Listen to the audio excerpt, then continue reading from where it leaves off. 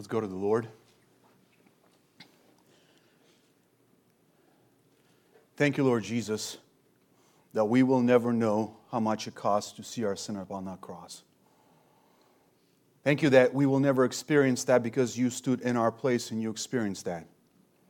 Thank you that you have given us light, you have given us life, and you have given us eyes to see that and to worship you for it. We thank you for your word that illumines our minds, that causes us to be born again, that causes us to see the reality as you see it. I ask the Father, Lord, that now as we go to your word, I pray that the Spirit would work in this time. I pray, Father, that these words that were penned so that our faith would increase, that our trust in Christ would increase. I ask, Lord, that you would do that. I ask, Lord, for every person here, that those who are alive in the Spirit and those who are worshiping you, I pray that we would see greater glory in Christ. I pray that we would see reality as you have displayed it in this passage. And I pray for those who are in darkness, and perhaps even here today who are darkness. Lord Jesus, I ask that your light would shine. I pray that you would open eyes so that they would see glorious Christ. Because in him and in him only there is life.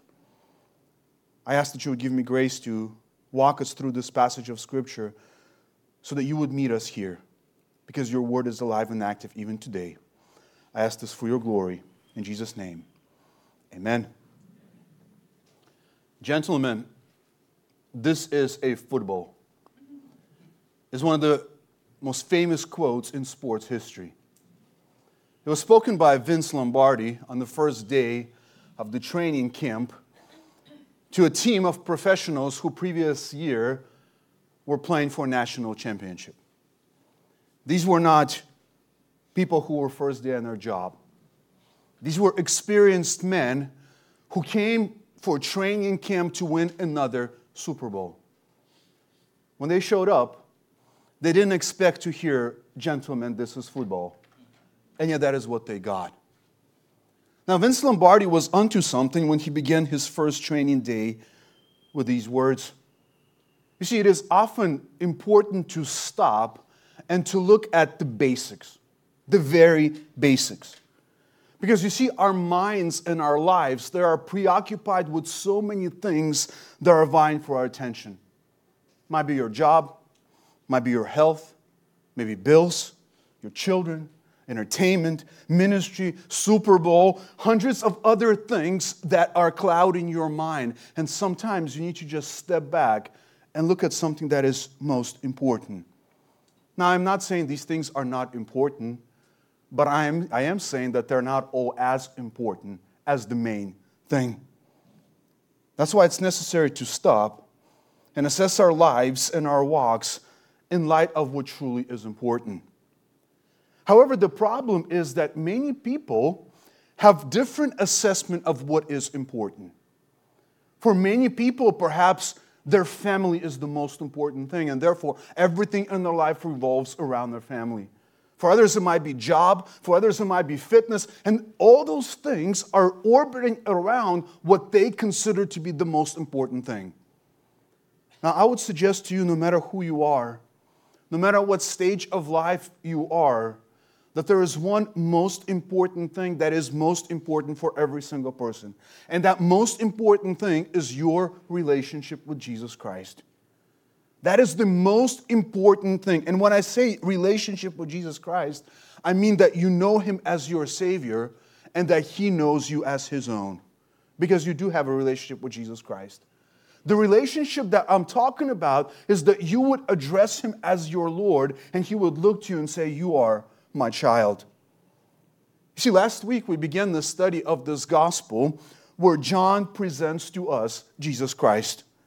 It is the gospel of Jesus Christ according to John, and therefore it is fitting for John to begin by presenting Jesus Christ. What John says in these opening verses is about as simple as, "Gentlemen, this is a football."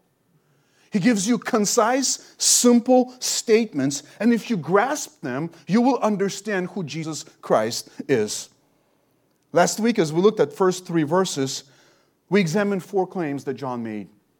Claim number 1, Jesus is eternal. Jesus existed before there was beginning. When he says, in the beginning was the Word, he says, you go back as far as you can to the very beginning, and the Word already was. Jesus is eternal. Not only is Jesus eternal, John claimed that Jesus is distinct from the Father, because he says, in the beginning was the Word, and the Word was with God. If he was with him, he was not him. Therefore, there were two distinct persons before there was a beginning. Jesus is eternal. Jesus is distinct from the Father. The third claim that John made is that Jesus is God. He says, in the beginning was the Word, and the Word was with God, and the Word was God. While he was distinct from the Father, he has the same essence as the Father. And the fourth claim that we examined last week is that Jesus is the Creator. No, Jesus is not a created being. Jesus is the Creator who spoke all things into existence. Because verse 3 of chapter 1 says, all things came into being through him, and apart from him, nothing came into being that has come into being. And based on these four claims, I defended this proposition last time. You must believe in Jesus Christ because he is eternal God, the Creator of all things, visible and invisible. Today, I want to build on this by examining two more claims that John makes in verses 4 through 9. And these claims are these. Jesus is life. And number 2, Jesus is light. And in light of these claims, John continues to build his compelling case for Christ by arguing that you must believe in Jesus Christ because he is the only source of life and light in this world. You must believe in Jesus Christ because he is the only source of life and light in this world. Join with me as I read first 13 verses. In the beginning was the Word, and the Word was with God, and the Word was God. He was in the beginning with God. All things came into being through him, and apart from him, nothing came into being that has come into being. In him was life, and the life was the light of man. The light shines in the darkness, and the darkness did not comprehend it. There came a man sent from God, whose name was John. He came as a witness to testify about the light, so that all might believe through him. He was not the light, but he came to testify about the light. There was the true light which, coming into the world, enlightens every man. He was in the world, and the world was made through him, and the world did not know him.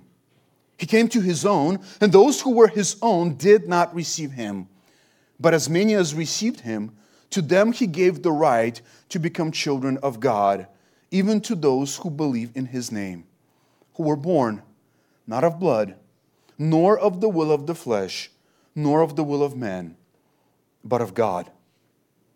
Let's begin with the first claim. Jesus is life. Look again at verse 4. John says this, in him was life. Now, we must not confuse John's conciseness with shallowness or lack of theology in this verse. We got to remember that John is a fisherman. He's not a theologian, if you will. He's not a philosopher. He's not orator. But think about this. By the time John was writing this, he spent a couple years with Jesus, 2 to 3 years, 3.5 maybe. And then he had about 6 decades to process everything that Jesus taught him. He's an old man by now. He's writing this in his late 80s. And so he had a lot of time to process this. And as you read through these statements, these little short phrases, it's almost as if they're like little hyperlinks that you click on, and then it opens books that you can't read or comprehend. That's what he says here. In the beginning was the Word. Boom, one statement. The Word was with God. In this verse, in him was life. Now let's examine this phrase. Now obviously him here refers to Christ because he's the antecedent here because he's talking about the Word. In the beginning was the Word, the Word, the Word. Now when he says in him, he's referring back to the Word because he's the subject of this verse. But what does that mean? What does it mean when he says in him was life? Well, let me first give you my conclusion and then I'll show you arguments for it. When John gives the simple phrase here, in him was life, John is saying this: Jesus is self-existent God who is the source of both physical and spiritual life. Jesus is self-existent God. Now first, notice the connection here between verses 3 and verses 4. John has just concluded that all things came into being through Christ. This includes all animate things and inanimate things. All things that came into being, all things that were created, anything that's not eternal, and that's everything outside of God. It says it came into being because of Jesus Christ. The only reason why there is life on this third rock from the sun is because Jesus Christ has spoken into existence. That is the only reason why there is life. From this tiniest cell to a blue whale, which I found out can weigh up to 400,000 pounds this week. Everything exists in the world because Jesus said a word. Because Jesus spoke it into existence. Now, whether you acknowledge it or not, whether you believe it or not, you are alive today and you're sitting here in this room because Jesus gave you life. And because Jesus sustains your life. Whether you believe this or not, this is the case because Jesus is the author of life. Second, notice this word was. In him was life. We talked about this word last time, and it's the same word that John used previously in this text. This talking about ongoing reality in the past. In him was life, continually ongoing. If you want a theological term for this, you can read theological books and you'll have people talk about aseity or God's self-existence. What does it mean when we say that God is self-existent? Well, simply put, we can say it this way. God does not depend on anything or anyone to exist. See, that's what separates him from all creation. We as creatures, we depend on God for our existence. At any time, God can step on your air hose and you're gone. At any moment, whenever he wants it. And you see, you are dependent upon him for your existence. But guess what? God is not dependent upon anyone. He is God. He is self-existent. Therefore, when John says, in him was life, what he is claiming actually is that Jesus is God. The same life that God the Father has in himself, the same life exists in the Son. And therefore, the Son exists not because the Father sustains him, but the Son exists because he is self-existent God. He does not need anyone or anything for his existence. This is another way of saying that Jesus is God. I mean, it's almost as if, as John working through this, he's trying to exhaust all ways of saying, well, how else can I say that Jesus is God? Well, let's just say it this way. In him was life. He is the author of life. He is the source of life. He is self-existent. Now, John will elaborate on this more in his gospel. If you want to turn there, go to John chapter 5. John chapter 5, Jesus is speaking of his relationship with the Father, and he says this in verses 25 and 26. Truly, truly, I say to you, an hour is coming and now is when the dead will hear the voice of the Son of God, and those who hear will live. Well, notice the first claim. He says, people who are dead will hear my voice and they will live. Why? Because I am the giver of life. That's the claim that he makes in verse 26. And then listen to verse 26, or 25. That's the claim in verse 25. Verse 26 says, for just as the Father has life in himself, even so, and this is the phrase that has caused some people to stumble. Because it says here, he gave to the Son also to have life in himself. You see, some people take this verse and they use it to prove that Jesus is somehow inferior to the Father. But you see, you have to read this claim in light of what we read in John chapter 1. Now, obviously, this cannot refer to incarnation or anything that has happened after incarnation, because in John 1:1, before incarnation, because incarnation happens later on, verses 9 and keep going. Before that, Jesus already had life in himself. Therefore, whatever claim Jesus is making here, this has to do with something that happened in eternity past. In the eternity past, as the verse says here, he gave to the Son also to have life in himself.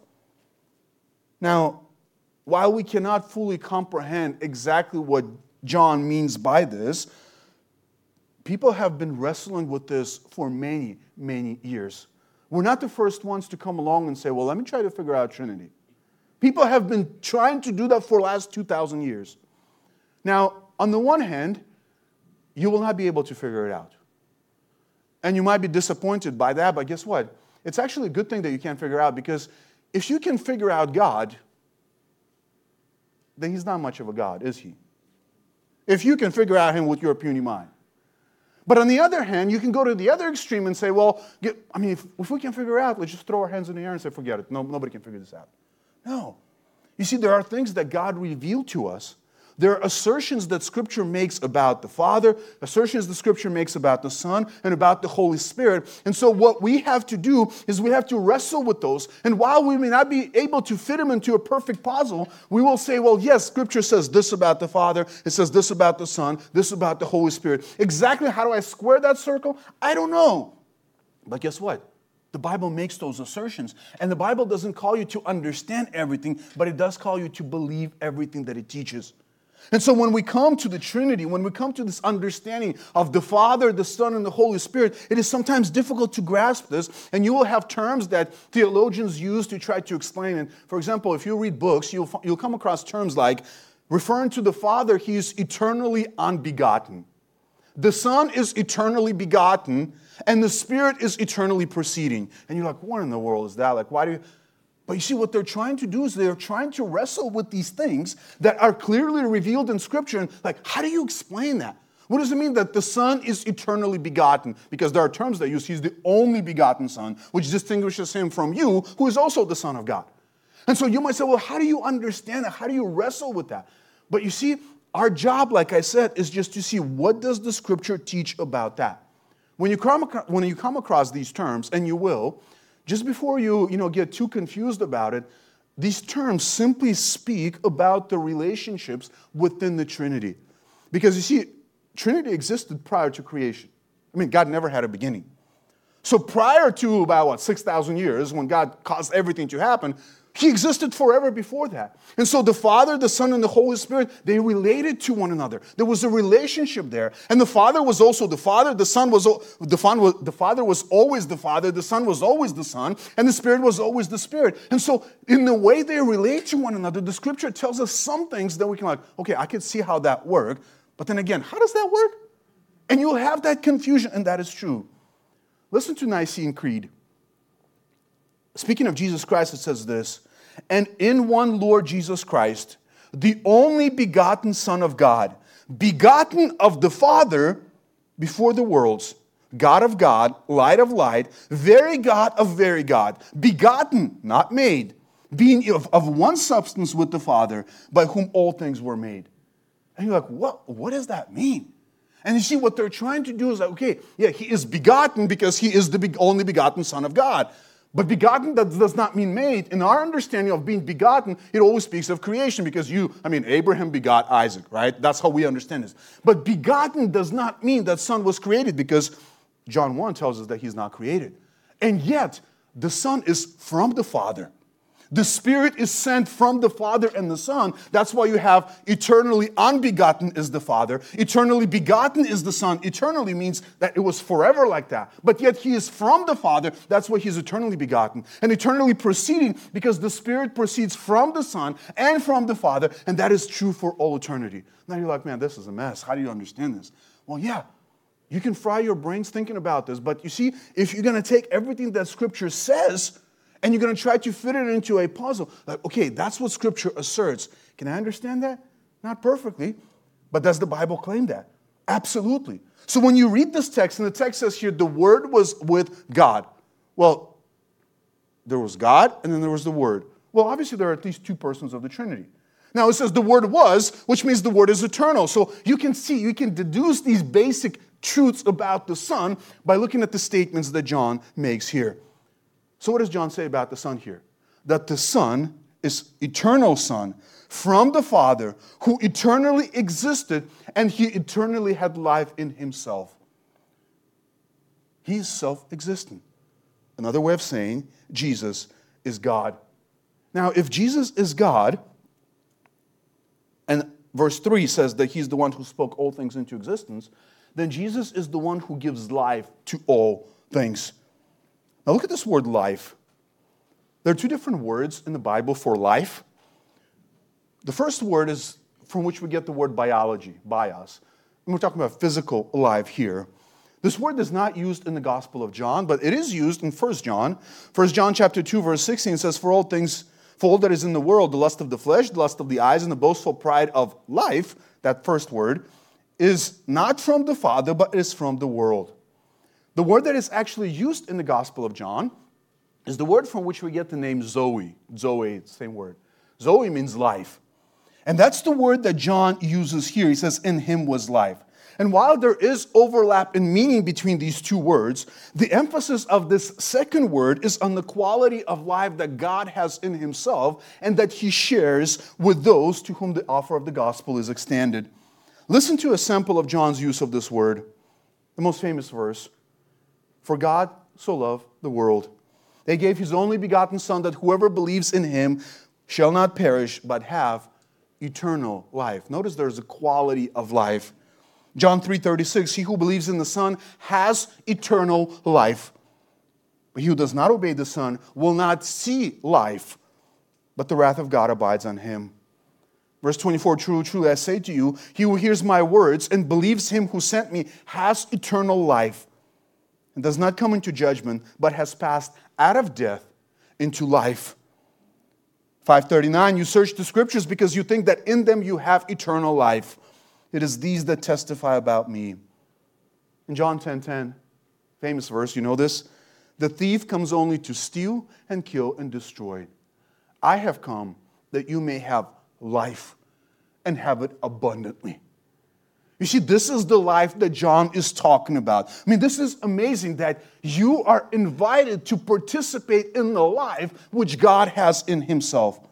This is beyond, animal life or plant life. Even your favorite pet, it dies and it doesn't live forever. But John says here, the life that I will give to you, the life that I will extend to you, it is life that is abundant life. No, we're never going to be gods. But we are invited to have fellowship with God, to have life that only he can give. Now, we just scratched surface here, but what are some implications of this statement here, in him was life? Well, one, as I said already, your physical life is in his hand. If he is the author of life, if he gives life, he is the Lord of your life. And you will not live a moment longer than he determined it. And when he says it is done, nothing will help. No diet, no essential oils, nothing will help. When he says it's done, it's done. And on the other hand, you will not prolong your life just by a minute. Guess what? You can rest in the fact that God has your life in his hand. If you are a child of God, you're bulletproof until the day that he says you're done. And when he says you're done, you're done. Period.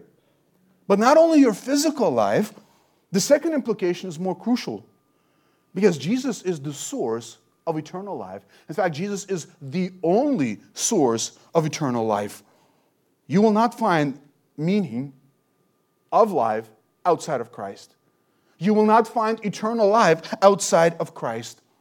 The simple truth will be declared again and again. John 14:6, Jesus says, I am the way, the truth, and the life. John the Baptist gave this testimony.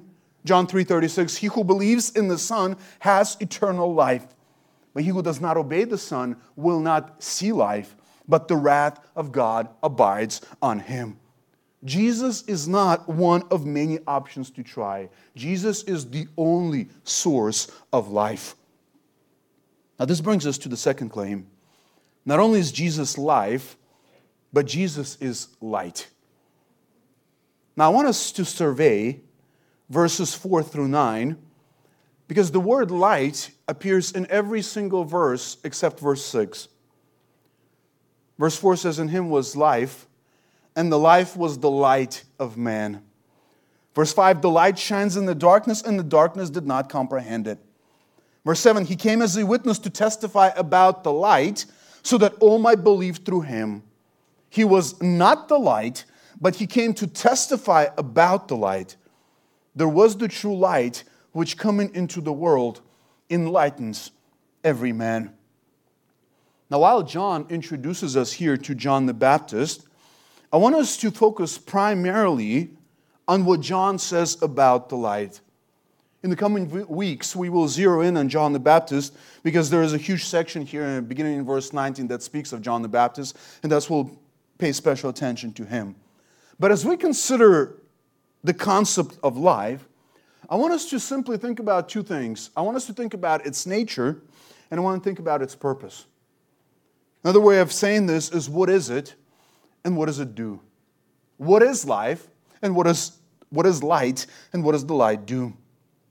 What is its nature? Look again at verse 4. In him was life, and the life was the light of man. The light shines in the darkness, and the darkness did not comprehend it. First, there is a sense in which we cannot make a distinction between life and light because they can't be separated. Because as the verse says here, in him was life, and that same life was the light of man. Here's a way to think about this. Light is manifestation of life. Light is manifestation of life. Now, it isn't that the Word contained life and light, but that the Word was life and light. Now, just to highlight what we said already, notice that this life is eternal. Because this Word is eternal, then every aspect of His character and of His being is also eternal. Notice the same word was is used here as it was in the previous verses. Notice John repeats this idea again. If you skip down to verse 9, notice it says there was imperfect active indicative, the true light which coming into the world. So in one sense, we can say that light is manifestation of life, and they are this one and the same. But notice, second, just like life speaks of Christ's self-existence, light also speaks of His deity. Remember when we said when Jesus was life, it speaks of His self-existence, which only God has, and therefore Jesus is God. Now when He says that Jesus is light, it is another way of saying that Jesus is divine. It's not a New Testament concept, but God throughout the Scripture is identified as life and light. Look at Psalm 27:1. Listen to this. The Lord is my light and my salvation. Whom shall I fear? The Lord is the defense of my life. Whom shall I dread? Psalm 36 combines two concepts together. For with you is the fountain of life. In your light we see light. You see, God manifested Himself in the Old Testament as light. And now John takes that imagery and he applies it to the second person of the Trinity, Jesus Christ. St. John wrote 1 John. And you remember this verse? This is the message we have heard from Him and announced to you. That God is what? Is light. And in Him there is no darkness at all. God, who is light and dwells in unapproachable light, often revealed Himself as light. Third, this concept of light speaks of holiness and purity.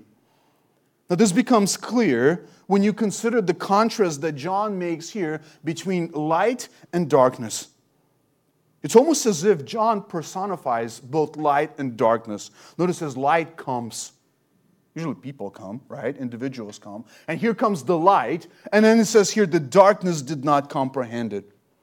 Now these two ideas of light and darkness, they will go as these two threads that will run through the entire Gospel of John.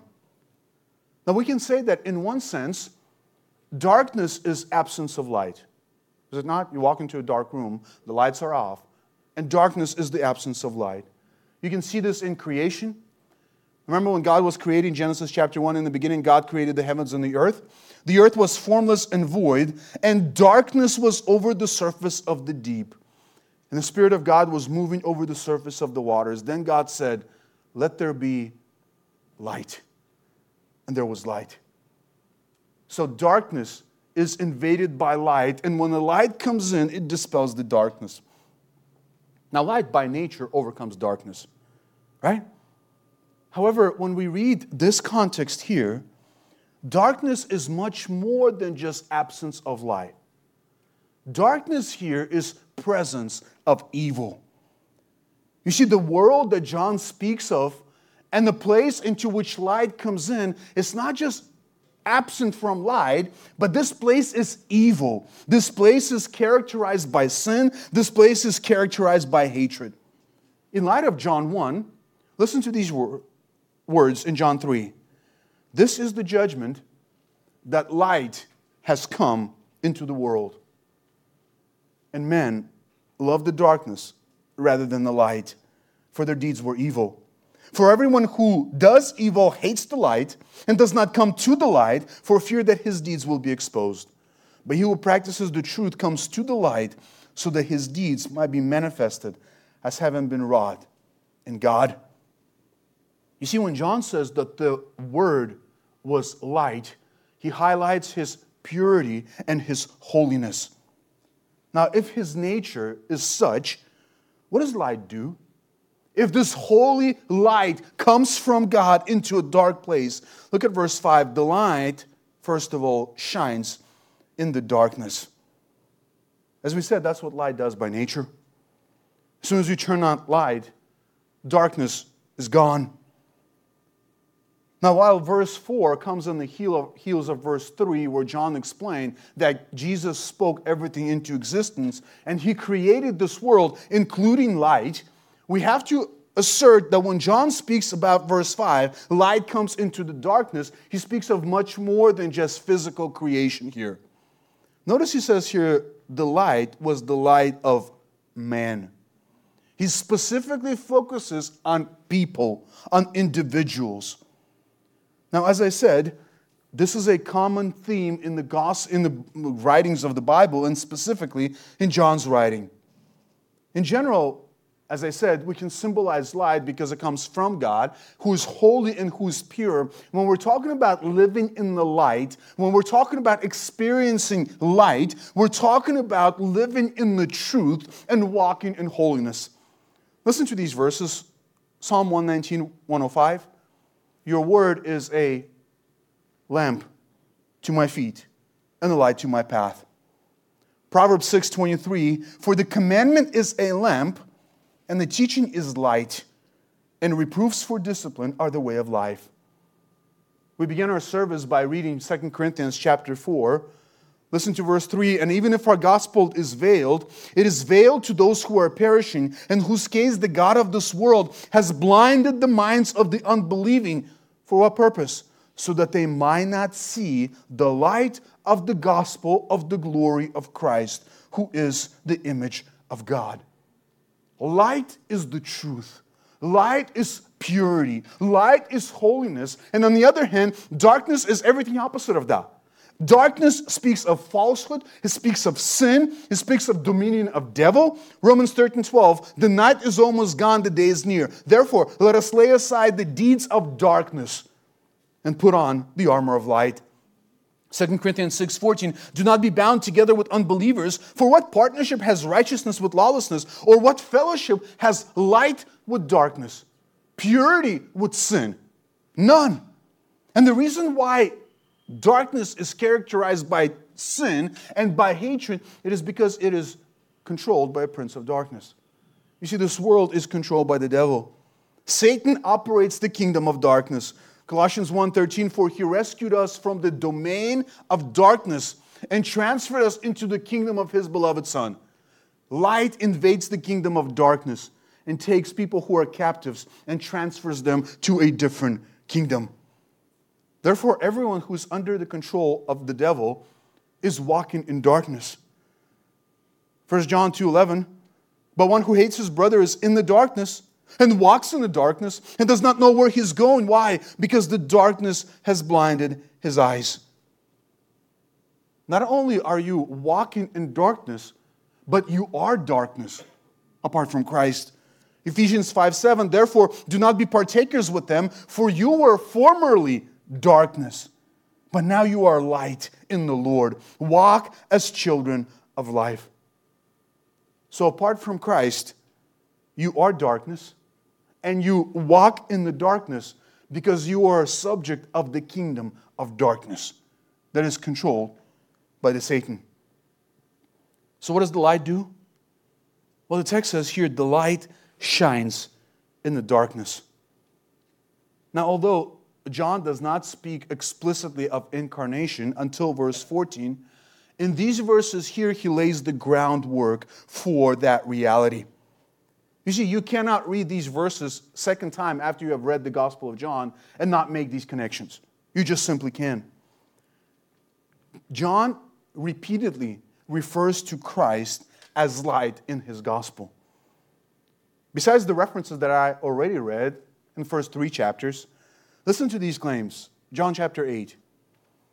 And Jesus again spoke to them, saying, I am the light of this world.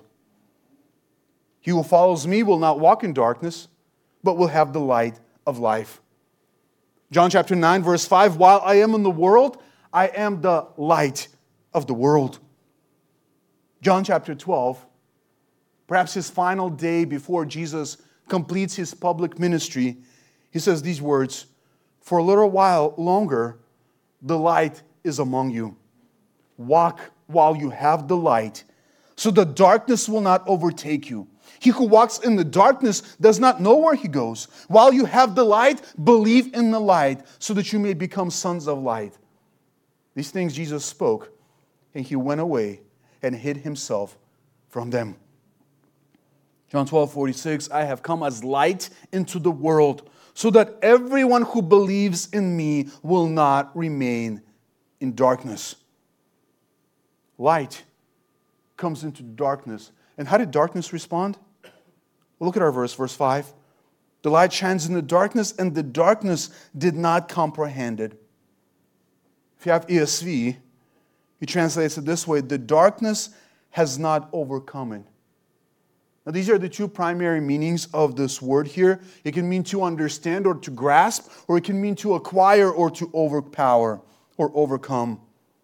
You probably have a footnote somewhere in your Bible that tells you that most likely the meaning here is to overcome or overpower. Now, overpower here and overcome, it fits better with the context, because in what sense does the darkness try to understand or comprehend the light? It's not. I mean, if anything, the darkness understood light too well, because what did they do? Kill him. The darkness killed him, and they thought they won until Jesus walked out of the tomb, right? So when he says here, the light comes into the world, he's saying here the light comes in, and darkness did not overpower him. Darkness does not have ability to overcome the light. Now notice this is a summary statement. This is at the very beginning, before John lays out anything about Jesus' ministry. From the very beginning, he says, listen, let me tell you how the story ends. Darkness does not win. The dark side is not going to win, right? If you want a reference. It will not win. Why? Because light overpowers the darkness. In fact, the darkness already lost. Now, it still wins battles here and there, but the war has been won. When Jesus walked out of that tomb, it's over for darkness. Now, we still live in the world of darkness. It is still ran by Satan. It is still controlled by his minions and demons. And so they do win battles here and there. But guess what? John says from the very beginning, darkness does not win. Light overcomes darkness. And then John is going to go through the whole gospel, 21 chapters, explaining how light overcomes the darkness. How does the light overcome darkness? It is when the testimony about the light is proclaimed in darkness that God opens the eyes of those who are in darkness so that they would see the light. That's why I think it's fitting here that John inserts here the first witness to the light, who is John the Baptist.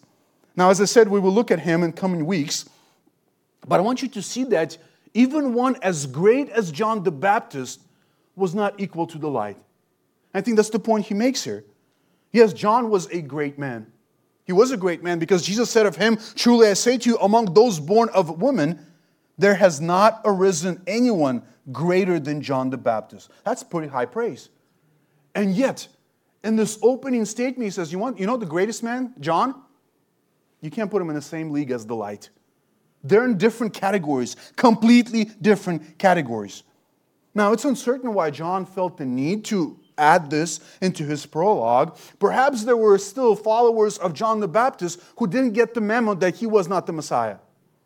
You remember about 20 years later, after this, after Jesus' resurrection, Paul goes to Ephesus and he finds disciples of John the Baptist.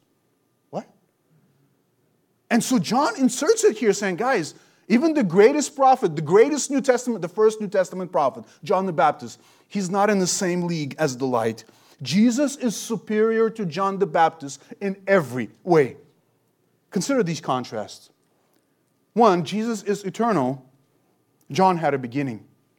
Because if you look at verse 6, it says, there came a man.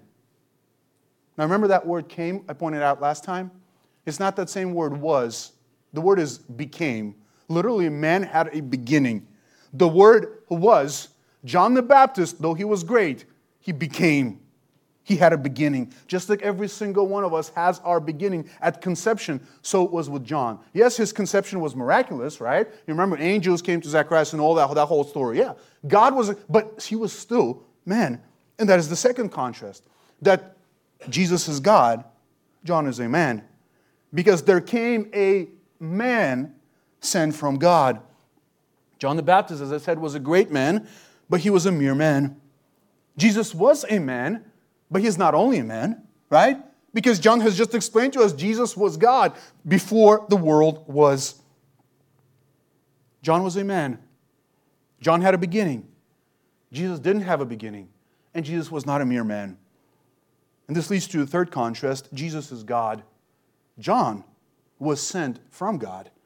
Because our verse says here, there came a man sent from God, whose name was John. Remember when Zacharias was serving in the temple, and Gabriel appeared to him and told him that he will have a son.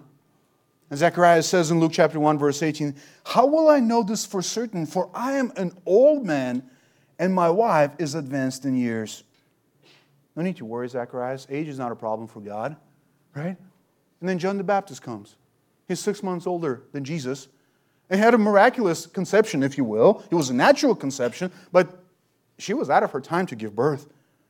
And from conception on, John was a man sent from God. In fact, according to Luke chapter 1, verse 15, John was filled with the Holy Spirit even when he was in his mother's womb. Wow. He was a man sent from God. Jesus was God. Not only that, fourth contrast, Jesus is light. John is a witness to the light. Because verse 7 says, he came as a witness to testify about the light.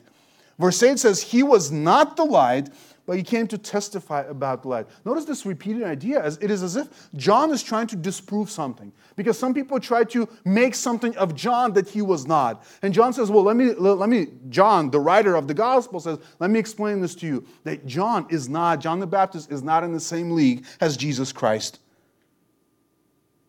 John already declared that Jesus is light. And here's John the Baptist's work. This is his job. He came as a witness to testify about the light. This is another key concept in the Gospel of John. And we will come across these words again and again. The word witness, testify, testimony will appear repeatedly throughout the book. This is a courtroom language. Because you remember what John is trying to do? John is trying to build case for Christ. And so he's going to call witnesses to the stand who will present their testimony regarding the person of Christ. And he says you should believe in Jesus Christ because these credible witnesses are giving you testimony as to who Christ is. You see, witness simply restates facts concerning what he has seen and heard. Witnesses, they do not give their opinions, they do not give their analysis. They're simply telling, this is what I've seen and this is what I've heard. And so John is saying, I'm going to build a case for you. I'm going to present you all these credible witnesses who will tell you about Jesus Christ. Now, just if you step back and think about this for a moment, you wouldn't think that the light would need a witness. I mean, I don't need anybody telling me that light is shining in my face. Why? Because I'm not blind. But guess what? If you take a blind person and you put him here, and you turn those lights to their maximum, then somebody would need to tell him that, hey, there's light shining in your face right now. Because a blind person does not see light. So when he says here, John came as a witness to testify about the light, this is a testimony about the world of which John is going to speak. He comes into the world and the light shines in darkness. And then you need to tell those people in darkness that guess what? Light is shining. You need to hear this because you need testimony. Why? Because the world is blind. Because the devil blinds sinners. That's the reality. And John's mission, as he says here, is to come and to convict the world of their blindness and their self-righteousness. They couldn't see the light, even while he was in their presence. Remember in John chapter 9? Jesus heals a man who was blind from birth. And that was a metaphor in and of itself. And then the Pharisees who were with him, they asked him, those are the Pharisees who were with him, heard these things and said to him, we are not blind too, are we? Well, guess what? They were blind. They just couldn't see. They couldn't see the light. Now here's a fifth contrast between John and Jesus. Jesus is the object of faith. John is simply a proclaimer of Jesus. You will see this as we study the testimony of John the Baptist, that he was one who kept saying, listen guys, I am not it. I am not the one. Perhaps his most famous words are these: he must increase, but I must decrease. You see, John didn't walk around telling people to believe in him. John walked around saying, listen, I have come as a witness to testify to one. In our very chapter here, you skip down to verse 15, verse 19, he's going to say, hey, there is a man who stands among you. He has a higher rank than I, for he existed before me. And you're like, what? You're older than him, 6 months at least, right? He said, no, because he lived forever, because he's God. And John always pointed people to Christ. You see, the object of your faith is Jesus Christ, not John the Baptist. You have to believe in Christ. Look at verse 12. We'll look at this next time. But as many as received him, who's that? Christ. To them, he gave the right to become children of God, even to those who believe in his name. John 3:18, he who believes in him, that is Christ, is not judged. He who does not believe in him has been judged already, because he has not believed in the name of the only begotten Son of God. 6:29, Jesus answered and said to them, this is the work of God, that you believe in him whom he has sent. That's why this gospel was written, so that you would believe in Christ. Why? Because Christ is the object of your faith. You believe in Christ because it is only Christ who has life to give. Now, this is the first use of believe in the gospel, and that is the most repeated word outside of the word know. 98 times he's going to use this word believe, believe, believe. Why? Because I'm writing these things to you so that you may believe. John came and he's simply pointing to Christ. Behold the Lamb of God. If you believe in him, you have life. If you don't believe in him, you don't have life. I am nobody. He is everything. He who comes from heaven is above all. That's his testimony. And he'll be proclaiming that again and again and again. Jesus is the object of your faith. Light comes. Light shines in the darkness. And the testimony concerning light goes out to those who are in darkness. Finally, look at verse 9. Verse 9 says, there was the true light, which coming into the world enlightens every man. First, notice how John qualifies the light. He says, there was the true light. There's only one true light in the world. As we said, it's not John the Baptist. It's not Muhammad. It's not some other religion. No, there's only one true light. You read philosophers of this world and they promise to you enlightenment. Satan and his angels, they come as angels of light, do they not? They dangle all kinds of flashy lights in front of you in order to distract your attention from the true light. As we read today, his full-time job is to keep you in the darkness so that you would not see light. The God of this world has blinded the minds of the unbelieving so that they might not see the light of the gospel of the glory of Christ. And as we'll see next week, that unless God intervenes and opens one's eyes, he will never see the light. He does use witnesses. He does use testimony to do that. But God has to act. Second, we have to ask the question here in verse 9, what is coming into this world referred to? Now, if we take this phrase in the context of John's gospel, it cannot mean anything other than incarnation. Because, there are people go all over the place trying to explain this verse. Because it says here, the light comes into the world and enlightens every man. So some say like, well, this has to speak of the creation, because when people come into the world, they already have general revelation, which gives them some light of the truth. But if we read these words here in the context of John, we have to say that this is not talking about creation. This is not talking about general revelation. Coming into the world has to speak of incarnation. Because you will see, I have come into this world. I have been sent from the Father. I come in here. Look at verse 11 in the immediate context. He came to his own. What is that referring to?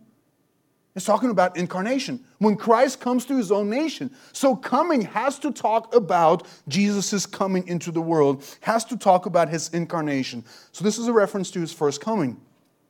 Now a few things about this word world. Because verse 9 says, there was the true light which coming into the world. Again, like I said, every word here, you can almost stop here, click on this hyperlink, and open a whole book here. Because this word world is going to be all over the place in John's gospel. 78 times you will find this word world in John's gospel. Most of the uses of this word are negative, with just a few exceptions where the word is neutral. Oftentimes, the word is used as this world to separate this system. Listen to John 8:23. He says, you are from below, I am from above. You are of this world, I am not of this world. John 9:39, Jesus says, for judgment I came into this world. You see, you can talk about the world as the world of creation, but I think what John speaks of here is more particular than that. He's speaking of people and the system that governs them, and these people and the system is in rebellion against God. That's how John uses this word primarily. Look at verse 10. He was in the world, and the world was made through him, and the world did not know him.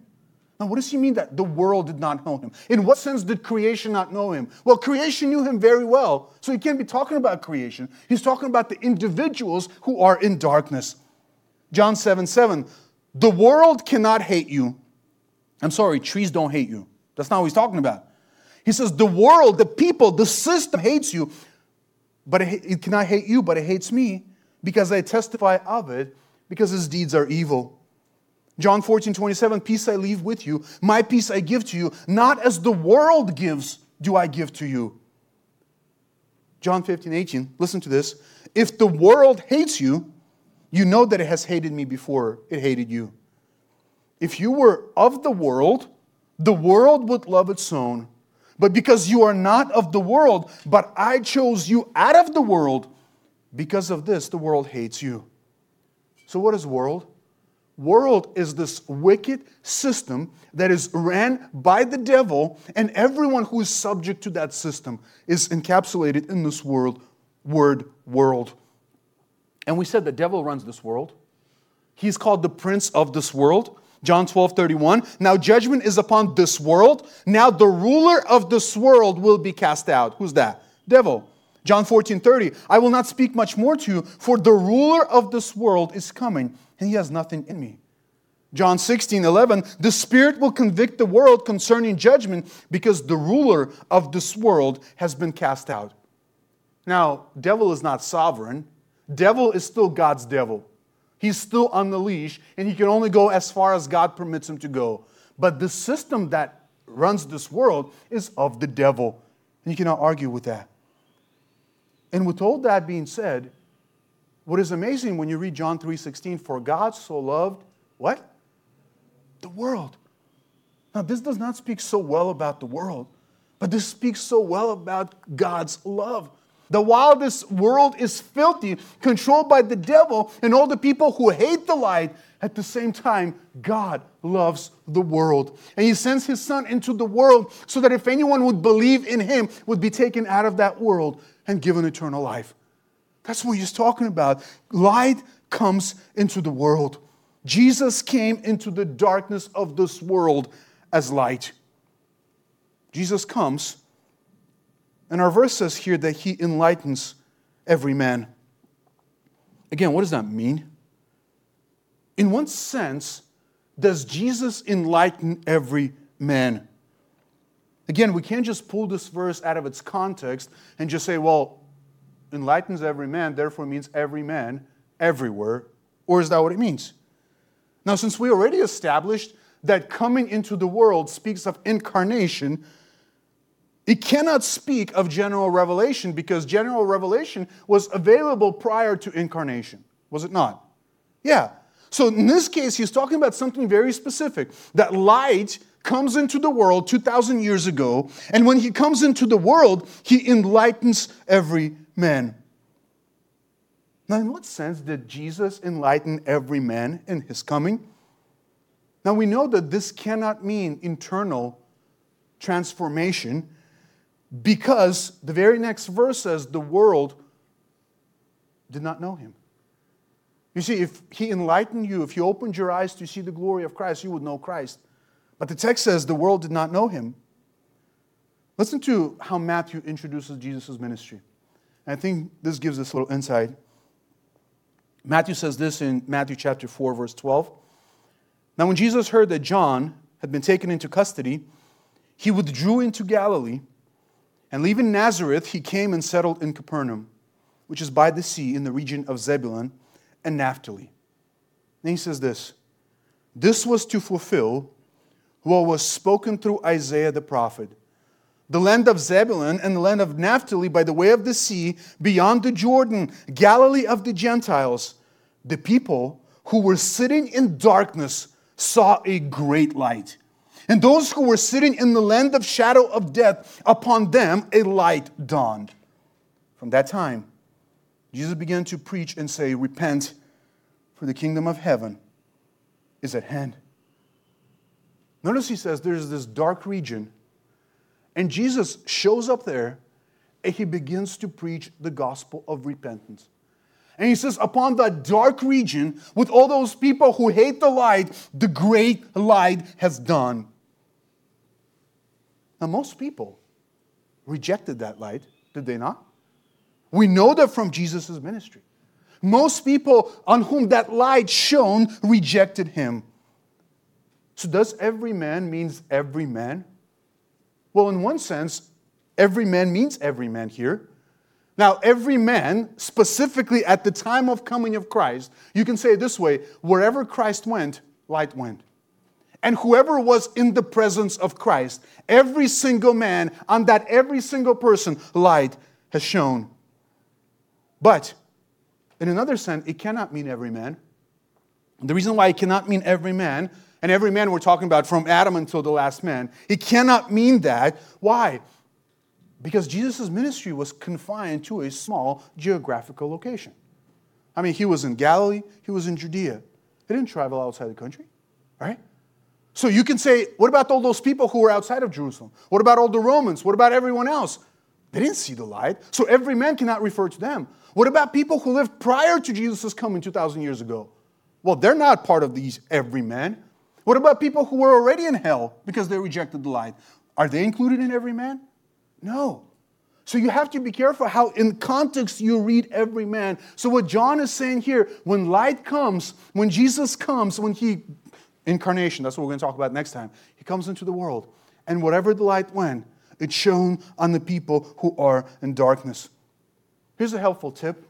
Whenever you come to verses that talk about every man or all men, here's a question to ask. Is he talking about all without exception or all without distinction? Because very often, remember that Scripture is written from a Jewish perspective. And very often Jews were like, hey, we are God's people. Gentiles, they're out there. And so for God so loved the world, for them to be like, really? No, God loves Jews, and if you want to be saved, become a Jew. And so that's why they were surprised when the gospel went forth in the book of Acts. They're like, Gentiles? He's speaking in your language? What? Why? Because their idea for 1,400 years, God was a Jewish God, and you wanted to worship him, you become a Jew. Get circumcised, obey the law. That's why they couldn't process that. And so when you come to verses that talk about God loves the world, God loves all men or every man, it's all men without distinction, but not all men without exception. Because there are a lot of people in hell by that time. And it doesn't mean that the light has shone on them. We'll get to much more on this later on. Because in our very next passage that we look at next time, we will see that this illumination needs to be accompanied by regeneration for there to be true transformation. The light could shine on you, but unless God works on the inside and causes you to be born again, you will never see the light. He uses witnesses. He uses those who proclaim the light to cause people to be born again. Now, we've covered much here, but I want to conclude where we began. 2 simple questions. Do you have the life that is in Christ, the giver of life? You see, if John began by saying in him was life, you obviously have physical life because you're here, otherwise you would not be here. But you have the life of God in you because you believe in the one who gives that life. Second question, have you seen the light? And are you walking in the light? You see, like I said, God shines the light and He gives you ability to see that light and respond to it. And those who respond are saved and receive life. And then, those who are in the light, they are called to walk as children of light.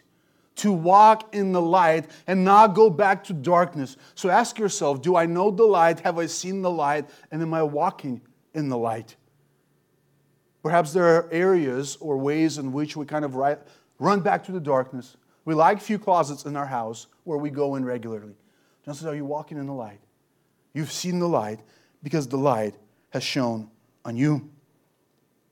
If everything that John said about Christ is true, and it is, this Jesus deserves to be believed and worshiped. We should worship Him because He is the Son of God. If you don't worship Christ, you are a dead man walking. You could be walking, and physically you might be very well alive, and maybe even fit. But you know what? You're a dead man walking because you have not seen the light. If you have not trusted Christ, believe in Him because He will give you life. He will give you life and He will give you light. And if you do believe in Him, rejoice and keep walking in the light. Let us pray. Father, we ask that You would enable us to see more of Christ, that our eyes would be open, that we may behold and see Him as He is and see ourselves as we are in His light. Give us grace to walk in the light and to proclaim this light to others. And would You be pleased to take the testimony that we share and cause others to be born again and see light. We depend on You for that. And You are a Savior God who desires and delights in doing that. We ask that You would use us for Your glory. Amen.